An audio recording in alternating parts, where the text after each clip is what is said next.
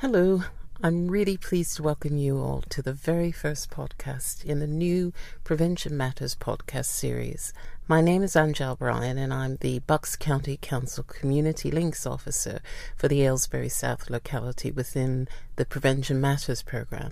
Over the next few months, I want to explore in a bit more depth some social and community topics with the help of community groups and organizations providing support services, volunteers, service users, and public sector agencies. In these podcasts, we'll be discussing and in some cases debating a whole range of issues affecting older people and vulnerable adults within communities throughout Buckinghamshire. This first podcast looks at befriending. So what exactly is befriending?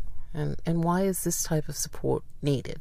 To help me explore this is Vicky Royal, team lead for Buckinghamshire Mind, an organisation offering support to adults and young people with mental health issues and older adults with dementia. Also joining me is John Whiteman, chair and trustee of Enrych Bucks, a charity that focuses on enriching the lives of adults with disabilities by enabling them to follow leisure, learning and sporting activities. Yeah, I would say that often the people that we encounter suffer a kind of double whammy. That you might have a stroke, for example, or something that affects your physical ability, and that's a challenge in itself. But what it also often does is to completely disrupt your social life.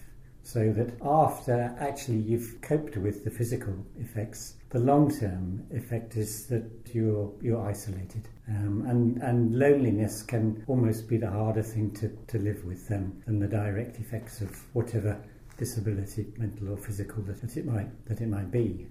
Some of the people that we see might not have been out of their houses for months, which is almost impossible to imagine what it can feel like, especially people who, if it's a stroke, for example, they may have been very active in their life, then suddenly, not only can they not do that, but they can't actually get out. It's like being in prison. So it's to kind of open the windows for them back onto the world, I think.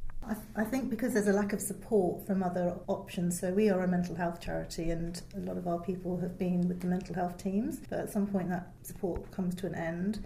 And befriending is a really good option because it's free for the client. We recruit volunteers who are our befrienders. And so it fills that need where people perhaps don't get the support that's available from statutory care or other services. Well, what about family? I think particularly with mental health, people can wear out their family relations quite quickly, quite easily.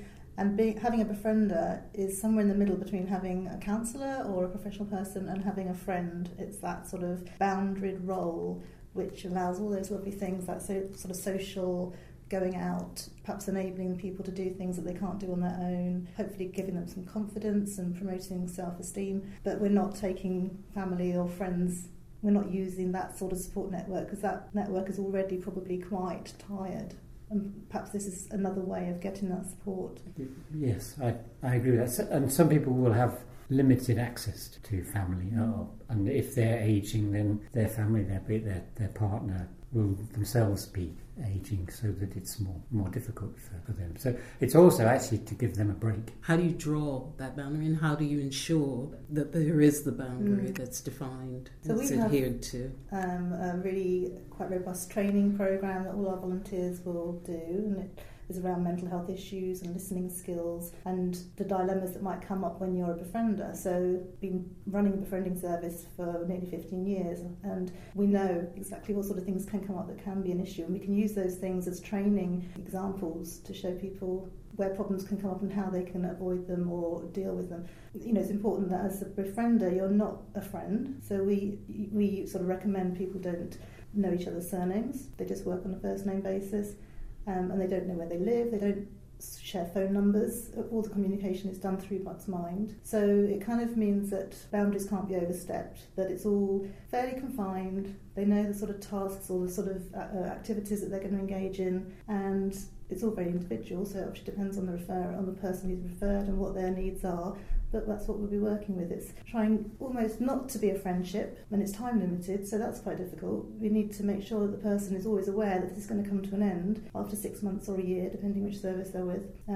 That's funny, because that's almost completely different concept from what we do, because we obviously don't have a focus on a particular kind of, other than a physical or sensory disability. So we'll have strokes, we'll have MS, we'll have lots of head injuries, we'll have all kinds of different disabilities. But our outcome actually, though we don't actually talk about befriending, but our outcome, we hope, is that they become friends. But the starting point is that you find somebody that shares an interest, whether it's classical music or cricket or Formula One, whatever it is. And that almost sort of defines the boundaries of it. So our aspiration is that you, the member, and your partner, as we call you, will become friends and won't need us anymore, and it will carry on. And we have friendships that have carried on for years and years without us intervening. We support it at the beginning, and the first meeting or a couple of meetings or whatever will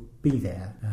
But what we try to do is to put you in touch with you, right, and gradually step back. So what does the role of befriender actually involve? Well, I believe anyone can be a befriender if they've got some empathy and they like people. They can most likely meet somebody who they're going to be able to get on with and support. We have a sort of interview procedure.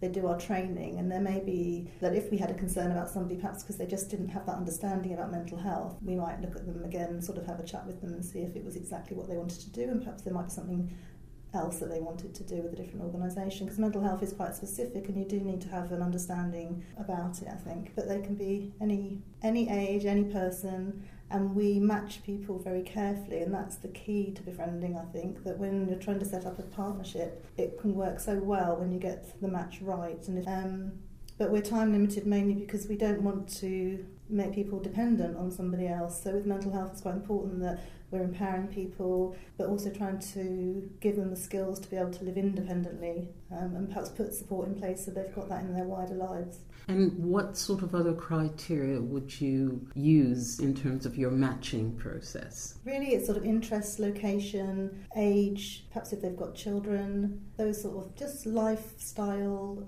life experience, similarities really. And it's not really a science, it's not an exact science anyway, and sometimes we do get it wrong, and sometimes they don't work. But where they do work, the people who have the befrienders really report improved levels of confidence, self-esteem. And I agree with Vicky that there's no stereotype for the volunteer. There are different patterns, but we accept anybody over 16 who meets our DBS.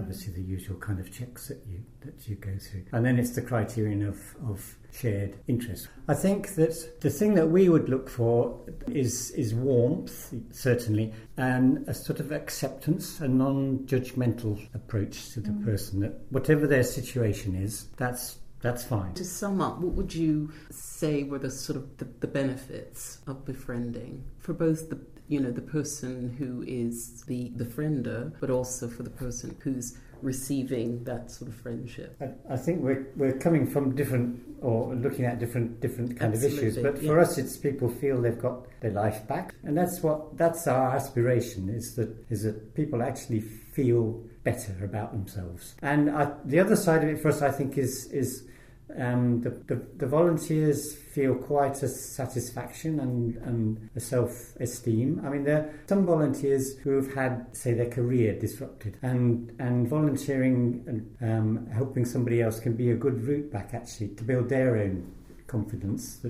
So doing voluntary work can be a route back towards employment. For somebody who's had a mental health problem and perhaps has worn out some of their relationships, I think having a relationship with one person that you build up, it's a continuous thing, it's a regular thing that you're going to do every week. It can be really helpful to your mental health, and it can be the start of forming other relationships, because you're learning perhaps again how to interact with somebody and how to get on with people. So it's a start to trusting people again and to being able to form relationships, I think. And for the volunteer also, we have a lot of people who've been through our services and then become volunteers afterwards. So that's a really lovely thing to see, because people really benefit and then feel they can give something back after it as well by being a befriender themselves. I'd like to thank you both, Vicky Royal and John Whiteman, for your contributions to our podcast. Thank you.